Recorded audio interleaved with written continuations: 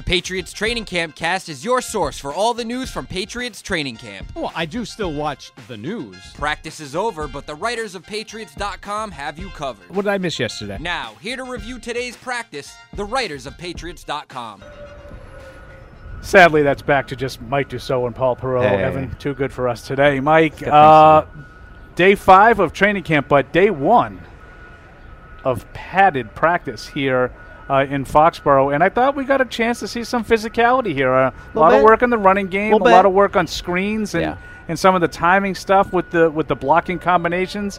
We'll get into some of the fallout from that a little bit later, but your overall first impressions of the first day in pads. Yeah, it's just another instance of you always want one more. You know, you get the first day of mini camp and OTAs, and you want to get to training camp, and you get in training camp, and I just want to get pads, and you get pads on like today, and you're like, but I want a really physical practice. So, I mean, I feel like they eased into it a little bit. It wasn't, I felt like this overwhelming physicality packed throughout, but that's probably smart.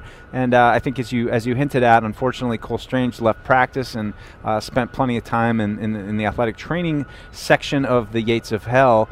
Did not return to practice. He was one of a few guys that walked over there. So certainly the most significant, and anytime the pads come on, you're a little bit wary about these injuries are going to happen. So hopefully he's not gone too long. It was a good sign. He walked back out to practice, was watching, wasn't carted off, didn't disappear. So hopefully his prognosis is so positive. Just to continue with the bookkeeping, Ty Montgomery missed his 3rd practice in a row, so not a good sign for him. We also did not see Jake Andrews for the 2nd straight day. We'll add Terez Hall to the mix, but rookie Kayshon Boutte was back out there. Had a couple catches. Had a couple of plays here and there. I would say it was probably his most noticeable, really, of camp so far. I want to bring up the Terez Hall thing. I thought Evan brought up a good point during the unfiltered broadcast that we had live. Just sort of one of those random guys that's missing a practice out of nowhere. No word on whether or not they added anybody to the roster, Ezekiel Elliott or anyone else. But sometimes when you see those kinds of things, you put 2 and 2 together and wonder if they were making a roster spot. So we'll keep an eye out for Terez Hall later, and we'll see if there's any news to come out of that. Well, it was on display, Paul, with Ramondre Stevenson kind of doing conditioning work today, along with Matthew Judon and Trent Brown as well. So 3 big names, but with Ramondre down in the lower field, you were down to really 3 backs with Pierre Strong, Kevin Harris, and J.J. Taylor. And a little bit of an audition for those guys. Yeah, I mean, an opportunity for them. Something we brought up on the show was just, do you bring a guy in, or do you kind of let this marinate for a second and give Strong and Harris the opportunity to get a bunch of carries here, especially as the pads came on? So, it was pretty good. I don't want to say like Strong anything was and great, Harris but I thought they both had moments. Both popped a little bit. Now, it wasn't perfect. I thought, toward the end of practice, they had some goal line runs. I thought Strong in particular made a really nice jump cut in a hole and got himself free. I don't think he would have made it into the end zone. I think he started about the 8-yard line, but picked up some yards. I thought Harris had a couple of tough runs down by the goal line. We saw a little of that last season in his very limited work, that he was a tough goal line guy. Ball security going to be important for those guys if they want to be getting the ball, their hands on the ball a handful of times. You certainly can't put it on the ground. So we'll keep an eye out on that. But I did think it was a good start for those guys. And the linemen on both sides. You talked about Trent Brown, Mike. We saw a lot of different guys. You see Riley Reif and Connor McDermott. I know Evan was talking a lot about McDermott during the broadcast. Then you had, when Cole Strange goes out, you have Antonio Mafi getting a lot of reps at left guard. So hats off to those guys. I didn't see any real breakdowns. There was a lot of mixing and matching. Really interesting, the goal line. You saw Andrew Stuber come in as an extra guy, a little unbalanced look. They had a fullback, at times on the field. So I thought you saw some different things in some different play designs as well. Yeah, a lot of motion and a lot of swing passes that they were working on too. So it's just, it wasn't really the most dynamic day in terms of the pure passing offense, Mac to wide receivers. Not a lot of that today. A lot of, hitting guys low. Maybe that's by design, but, I would just say generally it continues to kind of be a work in progress on offense. As much as I like the design and it seems like they're coordinated and, there's a lot of motion and things going on that I think are really nice and are going to help them get into good position.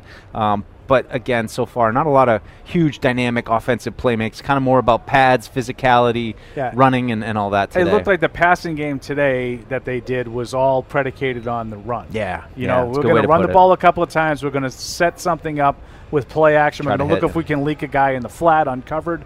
At times I thought it worked. At other times it looked like the defense was a step ahead. Yeah. But yeah, I thought you put it right. There was nothing really downfield, very few downfield shots. I did think there was one such attempt that Zappe missed. I think it was Zappe overthrew Douglas on. Yep. Douglas had a step on Marcus Jones, probably about a 20-yard crosser.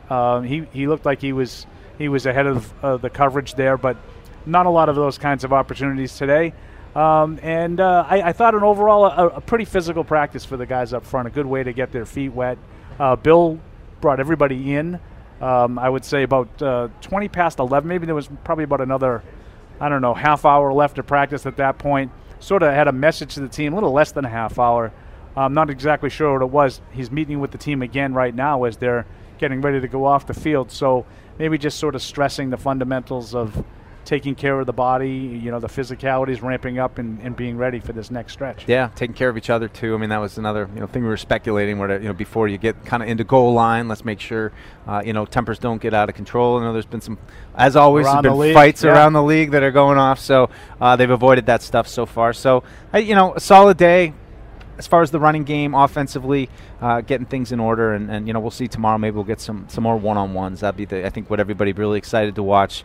Receiver, cornerback, full field. Really get a sense. I mean, it's really hard for the cornerbacks in those drills, but I think it's always just fun for us to watch. Yeah, I agree. We're going to be back just to let everybody know. It'll be a little bit later tomorrow. Practice is at 12:30, so Mike and I will not be giving you our podcast until a little bit later, probably closer to 3 o'clock or so. Tomorrow, so if you're looking for that, don't think we shortchanged you. We'll be along shortly, as I like to say.